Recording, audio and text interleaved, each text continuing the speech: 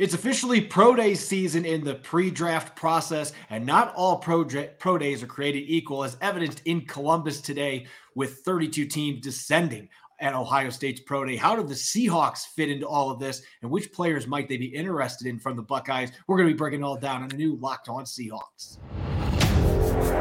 You are Locked On Seahawks, your daily Seattle Seahawks podcast. Part of the Locked On Podcast Network, your team every day.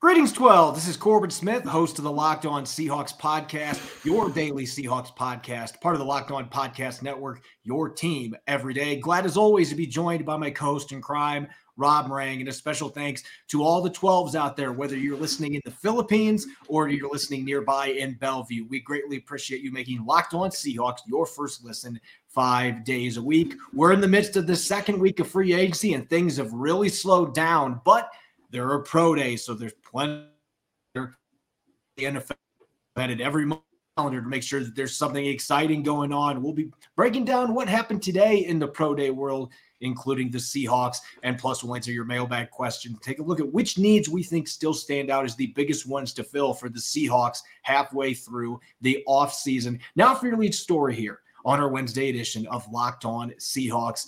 This is officially pro day season across the college football landscape, and whether you think they are significant or not, teams are going to be sending their coaches, their scouts, their executives to the ones that they think are most important. But there's one set of pro days that's more important than others, and that's your teams that were college football playoff contenders the season before, and most notably, Ohio State. No surprise, though, the Seahawks sent the Cavalry today to Columbus. They weren't the only team. I think there were hundreds of coaches in that building today for today's pro day, with CJ Stroud on display being the headliner. But we know Ohio State, Rob, kicks out a lot of first-round talent, one of the prestigious blue chip universities in college football. Every year they're dishing out talent.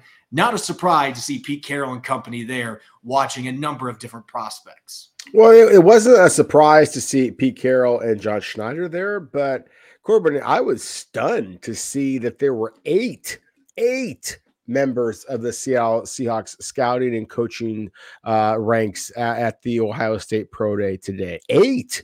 I still am having a hard time just kind of wrapping my brain around that fact. I've been covering the Seahawks and their NFL draft preparation for an awful long time, Corbin, and I've never seen them send very, very few times have I seen them send even half that number. I've never seen Seattle send 8 representatives. Now, they weren't the only ones. The Carolina Panthers, as you might expect, they were headed, of course, up by their general manager, Scott Fitterer, former Seahawks scout, but they had their owner and many other members as well. They also sent 8 to the Ohio State Pro Day, and you understand why, because as you said, this is a perennial playoff contender. This is a team that has possibly the number 1 overall pick in the draft, and CJ Stroud at the quarterback position. They have a wide receiver in Jackson Smith-Njigba, who some people think is going to be a top 7-8 pick. Other people think that he could slip all the way out into the second round because there were so many questions about his speed, and he kind of answered some of those questions today. You have the 2 offensive tackles. Both of them are expected to possibly be first-round selections themselves. You have the center and Luke Whippler, a very young offensive lineman. You have a traits-based edge rusher and Zach Harrison. There's so much talent at Ohio State. I did expect there to be just basically the biggest crowd that we would see at any pro day. With all due respect to Georgia, Alabama, they are coming up this week as well. I still was fascinated by just how many members of the Seahawks were at Ohio State and who they were keeping a close eye on throughout the workout.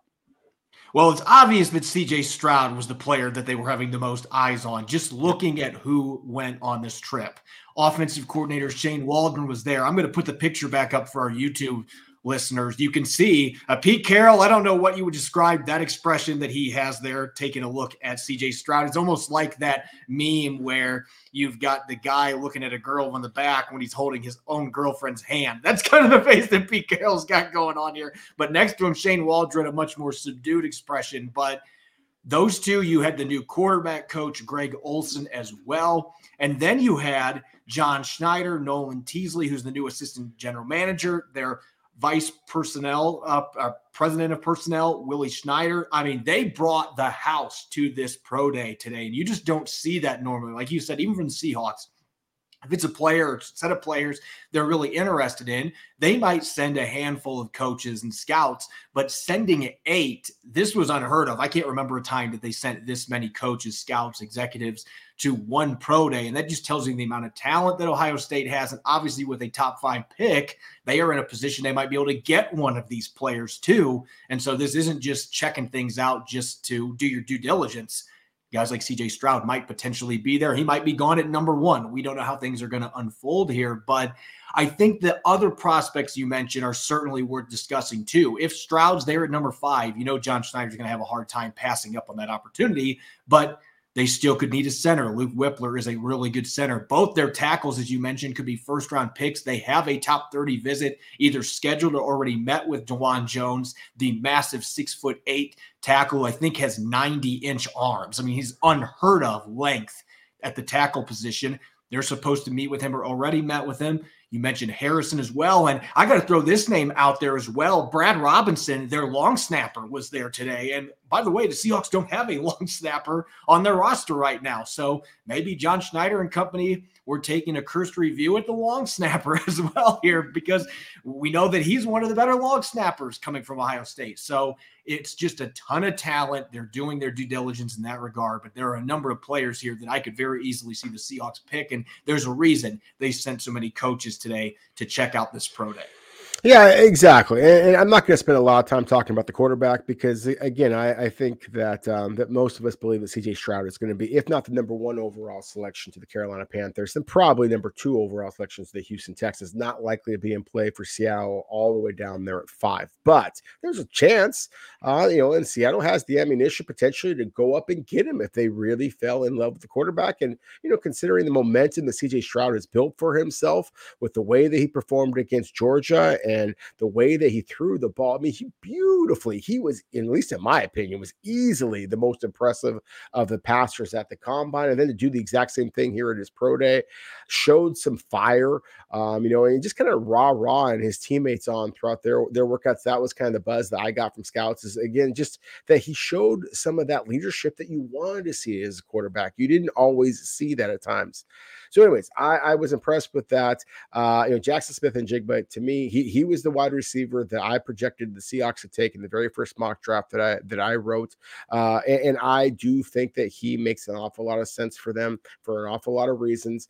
I surprised some people. I ranked him 6th among the wide receivers in this class, but that's a little bit deceptive, Corbin, because I ranked 3 different wide receivers at top 50 grades. He was one of them. I think for a club like the Seahawks, who have 2 superstars on the outside that have elite speed, Jackson Smith-Njigba inside could just absolutely be a monster. And I think that he could be a monster for a lot of clubs. And the speed that he showed today gives some evidence of that. So again, to me, that's one of the reasons why this was such a highly anticipated workout. We talked already about the tackles. I'm going to focus again on Zach Harrison. To me, he is an edge rusher that I think makes an awful lot of sense for the Seahawks because he has length, he has power, he has explosiveness. I mentioned this a couple of weeks ago, months ago, maybe even. We discussed some of the prospects that really intrigued us in this draft from a Seahawks perspective, trait-based evaluation, the way that Pete Carroll and John Schneider always have done. Harrison, his length, he's got super long arms. He is powerful, and he impressed me against Michigan and made some splashy plays. He's never been the player expected, considering how many traits he really has, frankly. But I think that he's one of those guys who winds up being a better NFL player than a college player. And so to me, I think that he is some of the reason why that Seattle descended on the Ohio State Pro Day the way that they did as well. Yeah, and he could be a guy late day 2, early day 3 with the traits that he has. Could end up being a steal, speaking of Harrison. And they have one other player that has caught my attention for late day 3, and that would be safety Ronnie Hickman. That's another player that I could see. And now Seattle, they've got like 90 safeties in their roster, so really no reason to draft one, right? And yet with Jamal Adams' injury history, the fact Quandre Diggs isn't getting any younger, That might be a position late with 10 draft picks. They decide to take a flyer on a guy. Hickman could certainly be a player they look at. Again, Ohio State, they are an NFL factory. They are one of those schools that just kicks out NFL stars year after year after year. And this year, they've got a really nice looking class. They could have as many as 4 players go in the first round and a half from this football team. And so that really gives them a great opportunity to continue pushing that as one of the blue chip programs in college football. Coming up next, we're going to be answering your questions in our weekly mailbag segment. Don't go away. You're listening to the Locked On Seahawks podcast.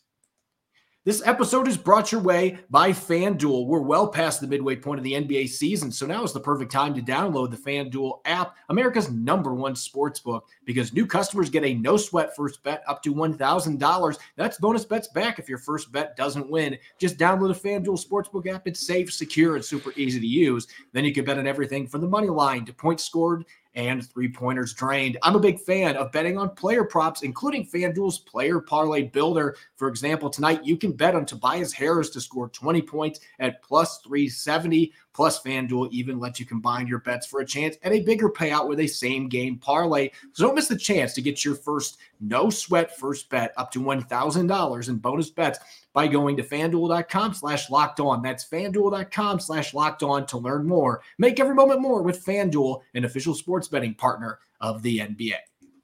You're listening to the Wednesday edition of the Locked On Seahawks podcast, your daily Seahawks podcast, part of the Locked On Podcast Network, your team every day. I'm host Corbin Smith, glad as always to be joined by my co-host in crime, Rob Rang, and a special thanks as always to all the 12 that are listening in and making Locked On Seahawks your first listen 5 days a week. We greatly appreciate it. We're going to have our mailbag on Wednesday. We've been kind of just piecing it in during the week when we have opportunities. This time of year, you don't know when the news is going to break. Heck, while we're doing these questions, maybe a free agent signing will be announced. Probably. Here on Locked On Seahawks. Rob, let's get to our first question, and this is coming from Furry Velasco tweeting, if Julian Love can start at nickel, do you think they kick Kobe Bryant to the outside full-time opposite Tariq Woolen, or does he just rotate with Love? I think that he rotates. I think that Kobe Bryant can play that outside position. He proved that previously at Cincinnati. But I also think that, it's the reality of today's NFL, Corbin, is that you just cannot rely on one player to be able to hold up over the course of an entire NFL season, especially if you're thinking about possible playoff, contention, as I think that Seattle is. And so I think that this is just set up to be a competition between Love and Kobe Bryant. Made the best man win. I think Trey Brown potentially could be in that mix as well. Looking at the next question from Corb555. We got to get all the Corbin tweets in that we can on this show.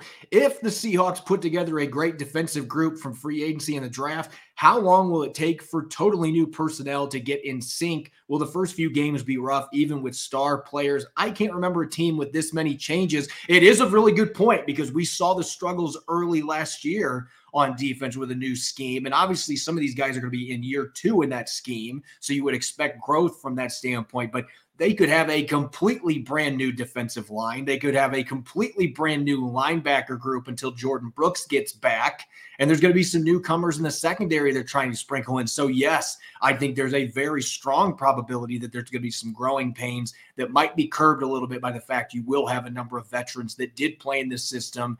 If they bring Bobby Wagner back in by chance, I think that will help too. Even though he didn't play in the system last year, he played a similar one with the Rams. And he's Bobby Wagner. He's going to be able to jump in and play in whatever scheme you're running, can pick up the young guys. But it is going to be a growing experience for this defense. There's no question about it, especially with us anticipating there's going to be a number of rookies joining a group that already has some really young guys will be going into year number 2. Third question from Lonnie Anderson. This one's for Rob tweeting, how about a discussion regarding the possibility of the Texans or the Colts passing up on a quarterback with picks 2 and 4? Is it possible that happens, and how much would that shake up the draft? I mean, sure, it's possible it happens. I'd be stunned. I really would be. I think that the Houston Texans, as much as I like the young quarterback that they have there, I just like the quarterbacks that would be available to them at number 2 more.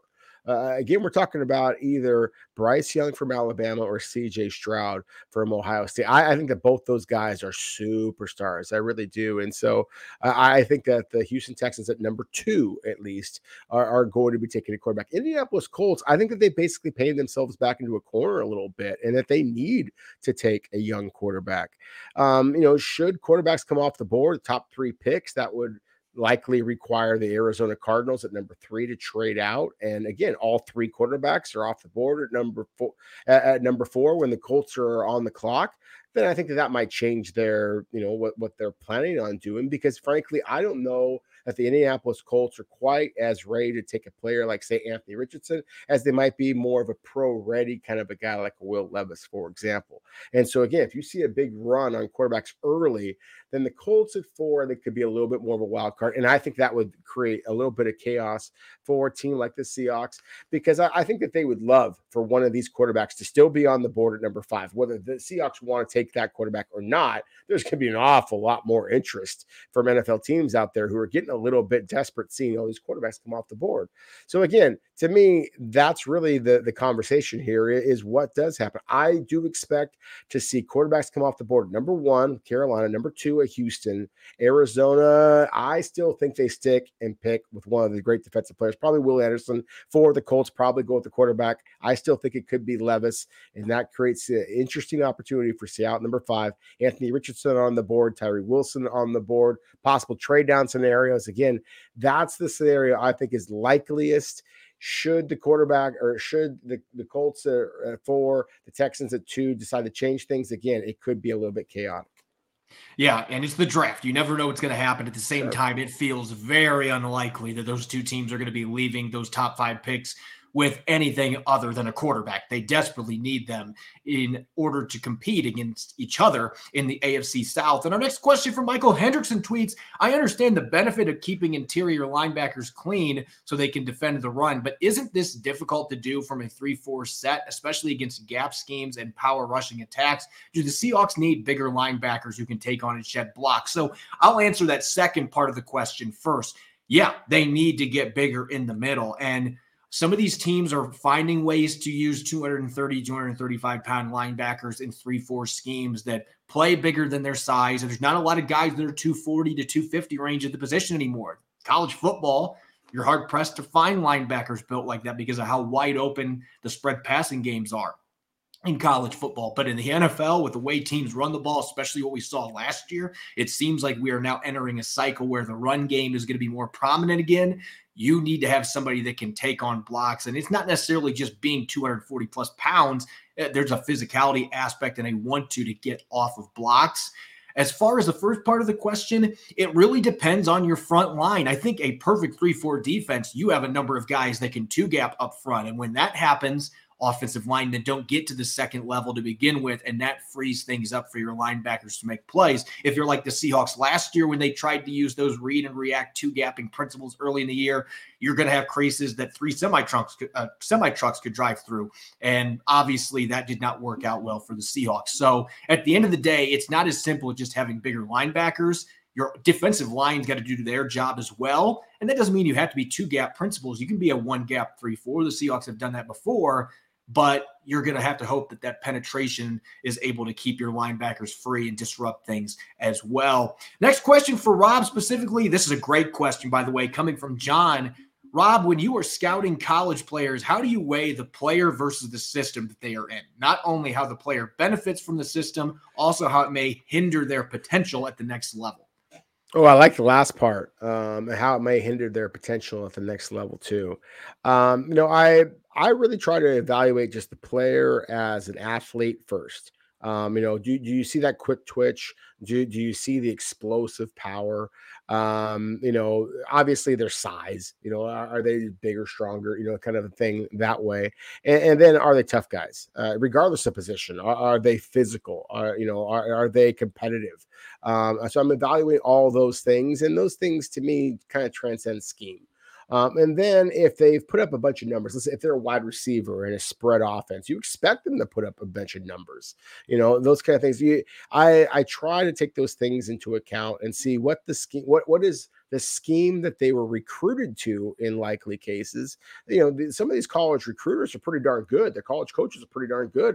They're putting these players in positions to succeed. So are they really? Are these put in offenses, or like, for example, Jalen Hyatt, the wide receiver for Tennessee. He's just a track guy. I mean, this guy can fly. In Tennessee's offense, as a vertical threat down the field, I mean, it's perfect. And so he had an unbelievable season this past year. To me, that's a perfect fit between scheme and his individual talent. Now, does that translate to the NFL? In Hyatt's case, of course, straight line speed always. But at the same time, you had better put him in a system that allows him to go deep rather than asking him to do a bunch of short, intermediate kind of routes, because that's not really his game. So I think that you have to kind of look at the individual traits that the player has, and then do the traits that they're playing at that college level, do those traits actually translate to the NFL? So it's a complicated process. Every player is his own individual. But at the same time, to me, that's part of the investigative aspect of scouting that I absolutely love. Great answer there. And just adding on to that, when I do, and I'm not an NFL scout like what you are, but when I'm looking at players, I'd say I put scheme at like 20-25%. To me, it's important, but I'm looking more at the traits, and I'm looking at the consistent effort. I'm looking for guys that I'm able to find good plays consistently through their film, not just highlight reel guys, because that's where you can get in big trouble when you're like, oh man, I watched a 5-minute highlight reel on this guy. Yeah, but what did he do the rest of the game? And you see a guy that takes plays off, or you see a number of plays where they make big mistakes. Those are the things you have to be able to find when you're looking at players. So I think scheme matters, but it would be a smaller piece of the pie than some of those other pieces that I think are critical to be successful at the next level. And this next question coming from Tom Page, another really good question. I asked Bob Condotta, Seattle Times reporter, if there was a chance the Seahawks draft a cornerback at number 5, and he said absolutely not. The Seahawks front office would not do that. Do you agree? Why or why not? So I agree with the premise of pick number 5, because this is the Seattle Seahawks we're talking about. They have never picked a corner under Pete Carroll and John Schneider earlier than the 3rd round with Shaquille Griffin in 2017. They just don't do it. So I can't see them picking a corner at number 5. Where I might disagree is if, as we talked about some on yesterday's episode, if Seattle trades down from number 5, say to like pick 9 or 10, and you have somebody like Devin Witherspoon from Illinois, or somehow if Gonzalez from Oregon is still there, I think he'll be gone at that point. But if one of those top corners is there at number 10, and you're looking from a best player available standpoint, which John Schneider made that clear at the Combine, that's how he's handling things now rather than just squeezing a need. If they're looking best player available, corner might be the pick there. And Devin Witherspoon or Gonzalez, one of those guys, is going to immediately give Mike Jackson a run to be the starter on that left side. And across from Tariq Woolen, it gives you a dynamic secondary. Do I think it happens? Probably not. But I would not rule it out if they trade down. At number 5, I agree with Bob completely. I don't see the Seahawks going away from what they've done in the past and stunning people picking a corner at pick number 5. Coming up next, the Seahawks are now a week and a half into free agency. They've made a number of moves to bolster their roster, but there are still plenty of positions that need to be improved in the rest of free agency, as well as the upcoming draft. Rob and I are going to be dishing out our top 3 positional needs and some rookies, incoming rookies, that will be the right players to bring in to fix that issue on Seattle's roster. We'll get to that coming up here next on our Wednesday edition of Locked On Seahawks. This episode is brought your way by Ultimate Football GM. If you listen to our podcast regularly, you know how much I love the mobile game, Ultimate Football GM. And if you ever dreamed of becoming a general manager like John Schneider, managing your own football franchise, your dream can come true. This game allows you to do so. Manage every strategic aspect of your team, play through the season, and lead your team to glory. You're responsible for everything from hiring the right coaches and coordinators to trading players, making draft picks, and navigating your franchise through free agency and the draft, as well as the ups and downs of a season. All this comes in a challenging and realistic game world. So if you want to give John Schneider player run for his money running your own team, this is the way to go. Ultimate Football GM is completely free and playable offline. You can play on the go as you want and when you want to. It's a blast, and our listeners should join in the fun in their own league. Locked On Seahawks listeners get a 100% free boost to their franchise when they use the promo code Locked On. That's in all caps in the game store. That's Locked On in all caps. So make sure to check it out today. Download the game by visiting ultimate-gm.com or look it up in the App Store. That's ultimate-gm.com. Ultimate Football GM. Start your dynasty today. You're listening to the Wednesday edition of Locked On Seahawks. I'm your host, Corbin Smith. Glad as always to be joined by my co-host in crime, Rob Rang. And a special thanks to all the 12s out there, as always, for making Locked On Seahawks your first listen 5 days a week. For your second listen, make sure to check out the Locked On NFL Scouting with Draft Dudes podcast. From free agency to the draft, salary cap management, and more. Join NFL experts Kyle Krabs and Joe Marino as they take you through what it's like to build a successful NFL franchise every Monday through Friday. Find Locked On NFL Scouting with the Draft Dudes wherever you get your podcast and on YouTube. Part of the Locked On Podcast Network, your team every day. All right, Rob, we're now a week and a half into free agency, which really means free agency is mostly over. And yet you look at the number of good players that are still out there, there's going to be some moves that trickle in, maybe for a lot less money than those players thought they were going to get when free agency started. But nonetheless, most of the money has been spent at this point, and teams are shifting their focus back towards the draft with pro days and getting ready for that 3-day festivity in Kansas City. The Seahawks have made a number of moves. They signed 5 outside free agents. They've re-signed several of their own players. They barely have any cap space available, as we talked about a little bit yesterday, but there are still needs to fill with this football team. And so I'm going to dish the mic to you first, Rob, with where the roster is at right now. What is the most glaring need, in your opinion, for the Seahawks to address before the start of the 2023 season? And what's a draft prospect that could help fix that problem? Well, I'm going to take the same strategy that you took a moment ago, Corbin. I'm going to kind of answer that in 2 parts. I think the most glaring need for the Seahawks right now is probably at the inside linebacker position. But at the same time, I have to pause before I am going to endorse any of the inside linebackers in this draft class. My initial thought was that I still like Noah Sewell from Oregon, but I'm not ready to fully endorse him. I want to just kind of watch a little bit more of the way this inside linebacker draft class kind of pans out with all of these pro day workouts. I have not been impressed at this point, and that is one of the areas of concern I've kind of talked about for a while now. On the flip side, I still believe that center is a position of concern, and I think that this center class, Corbin, has been a little bit underrated. I think everybody is focusing on John Michael Schmitz from Minnesota, and don't get me wrong, I'm a big fan of John Michael Schmitz, but I think Joe Tippmann from Wisconsin is a player that people are sleeping on. I still believe that center is a position of concern for this club. Look, I like Brown, the player that Seattle brought in from the Detroit Lions. I think that he will likely be a center for Seattle rather than the guard position that he also played for the Lions. I just don't know that he is the long-term answer. And I see a number of centers in this class that I think that could potentially be that. And I think that Joe Tippmann, and I might be calling my shot here a little bit. We're recording this on Wednesday, March 22nd. On Thursday, March 23rd, Corbin, I think that Joe Tippmann is going to absolutely set the world on fire with his workout. Now, this is a center. To set the world on fire as a center in a pro day workout, that doesn't happen very often, but I'm telling you, I think this guy's going to work out very well. And again, I just think that his combination of athleticism and size, this guy's 6'5", 320 pounds, and has a little bit longer arms than some of the other centers out there. I think that he makes an awful lot of sense. I am hoping from a Seahawks enthusiast perspective that perhaps that big contingent of Seahawks scouts and evaluators that was at the Ohio State Pro Day, that they go down to Madison, Wisconsin and see what Joe Tippmann can do tomorrow as well. If we were recording this show on Monday, I would have been immediately talking about inside linebacker because I still have major question marks at that position. And there are some prospects that I'm higher on than what you are. I don't think it is a deep linebacker group, though. I would agree with you on that. Then the Seahawks decided to release Al Woods. Now, we talked about why that decision was made on yesterday's episode. We looked at some players that could fill the gap. This is a draft class that doesn't have a lot of those big body nose tackle types, but there are a couple of them that I think in day 2 could be really good values. And I just look at the depth chart right now. Brian Monet is the only nose tackle in Seattle's roster. He might not play this year because he had a torn ACL and other issues. This was not just a clean ACL tear. They had to repair other things. It was a full reconstructive knee surgery for a 340-plus pound defensive tackle. He might not be ready to play at all this season. And if he does, it's probably going to be in the second half of the year. Al Woods isn't on the roster anymore.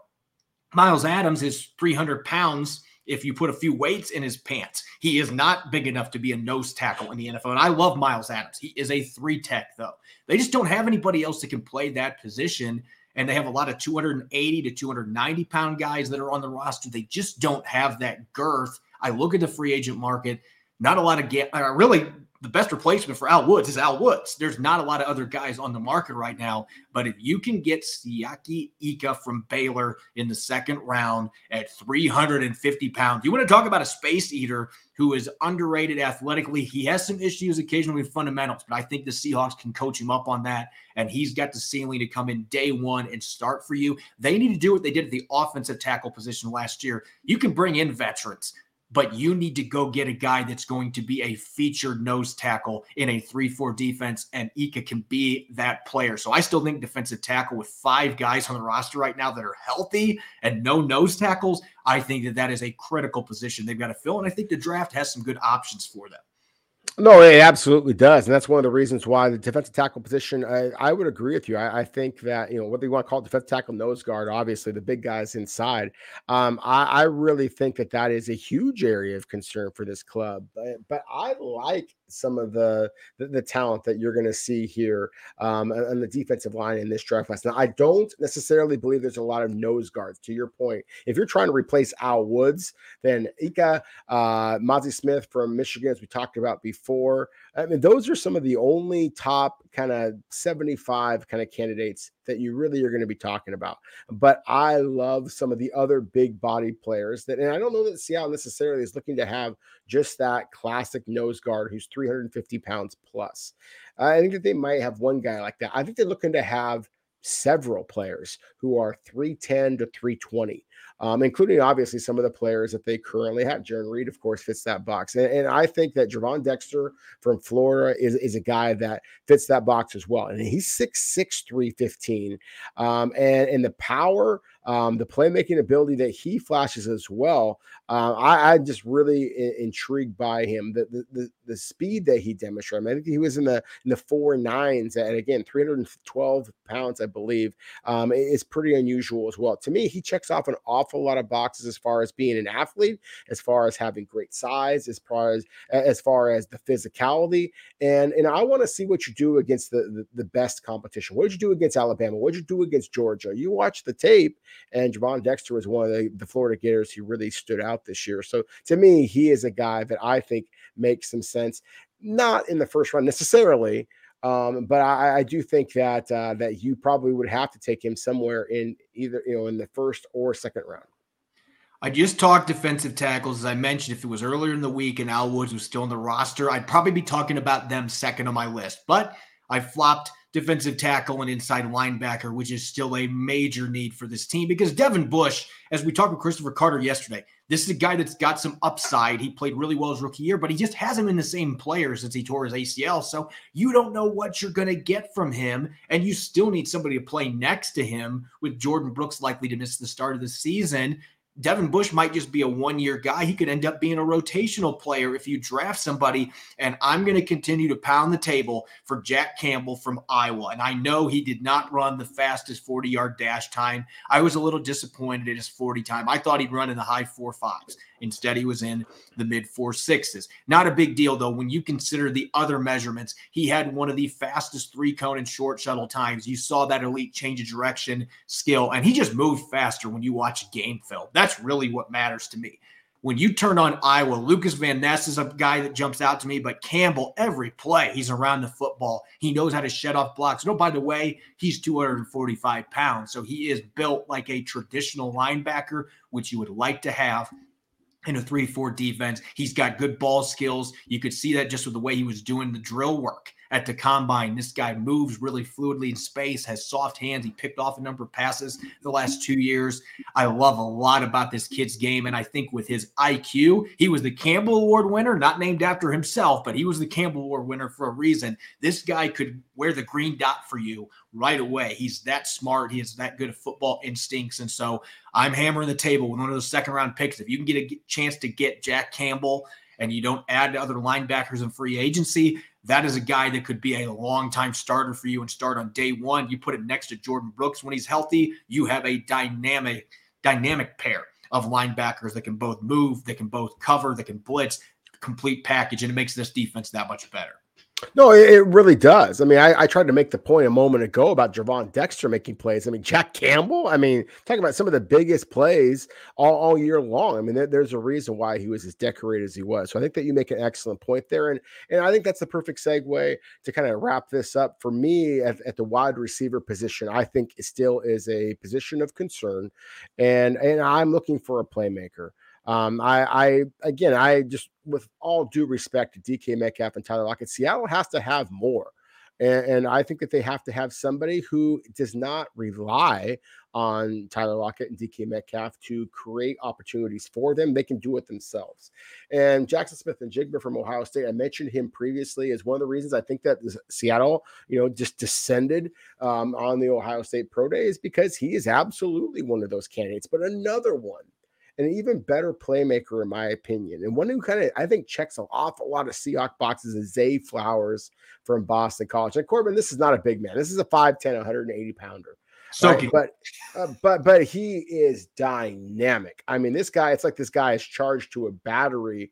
The way that he comes out of his breaks, the way that he catches the ball and makes people miss.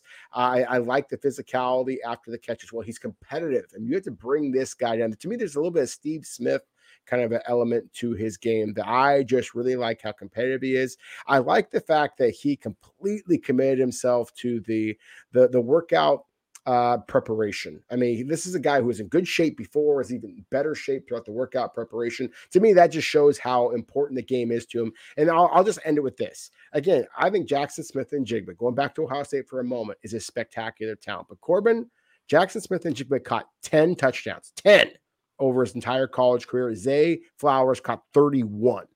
Now, again, I mean, I'm talking about, again, when you're a big guy, to say proof is in the pudding, it's always kind of a joke. But the proof truly is in the pudding sometimes. It really is as simple as who makes plays and who does not. Zay Flowers does.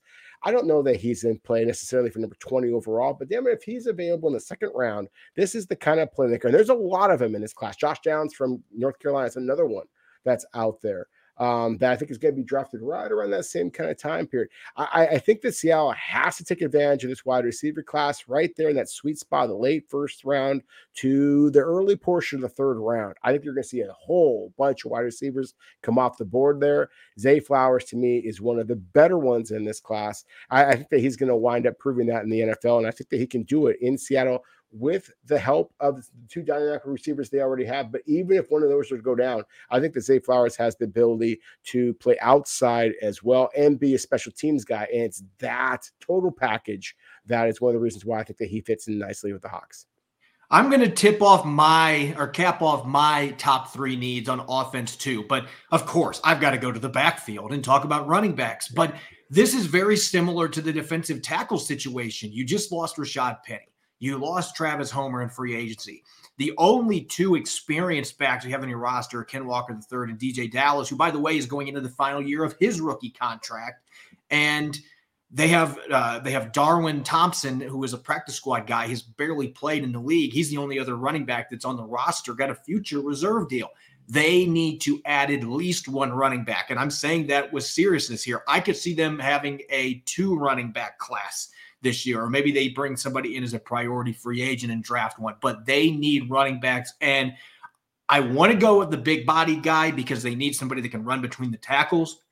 This class does not have a ton of options that check off that box necessarily, unless you're going to be taking Texas running back right off the bat, which we talked about that yesterday. The chance of that happening pretty slim in Seattle, but I really like Tajay Spears from Tulane. He doesn't check off that big bodied back element, but you want to talk about a playmaker running the football, catching the football. He's tough in pass protection, and just watch the tape of him against USC. This is a guy that always elevated his game against better opponents and racked up a bunch of yards. He's tough. He isn't going to truck people, but he breaks a lot of tackles. He makes a lot of guys miss. He's explosive. He's got that second and third gear, and I've seen him only scratch the surface of what he can do as a pass catcher. I think he could be the third down back, the complement to Ken Walker III, even though he's not that big 220-pound guy that can run between the tackles. Both those guys can run between the tackles, even though they're smaller backs, and you've got the passing game element that he brings to the table.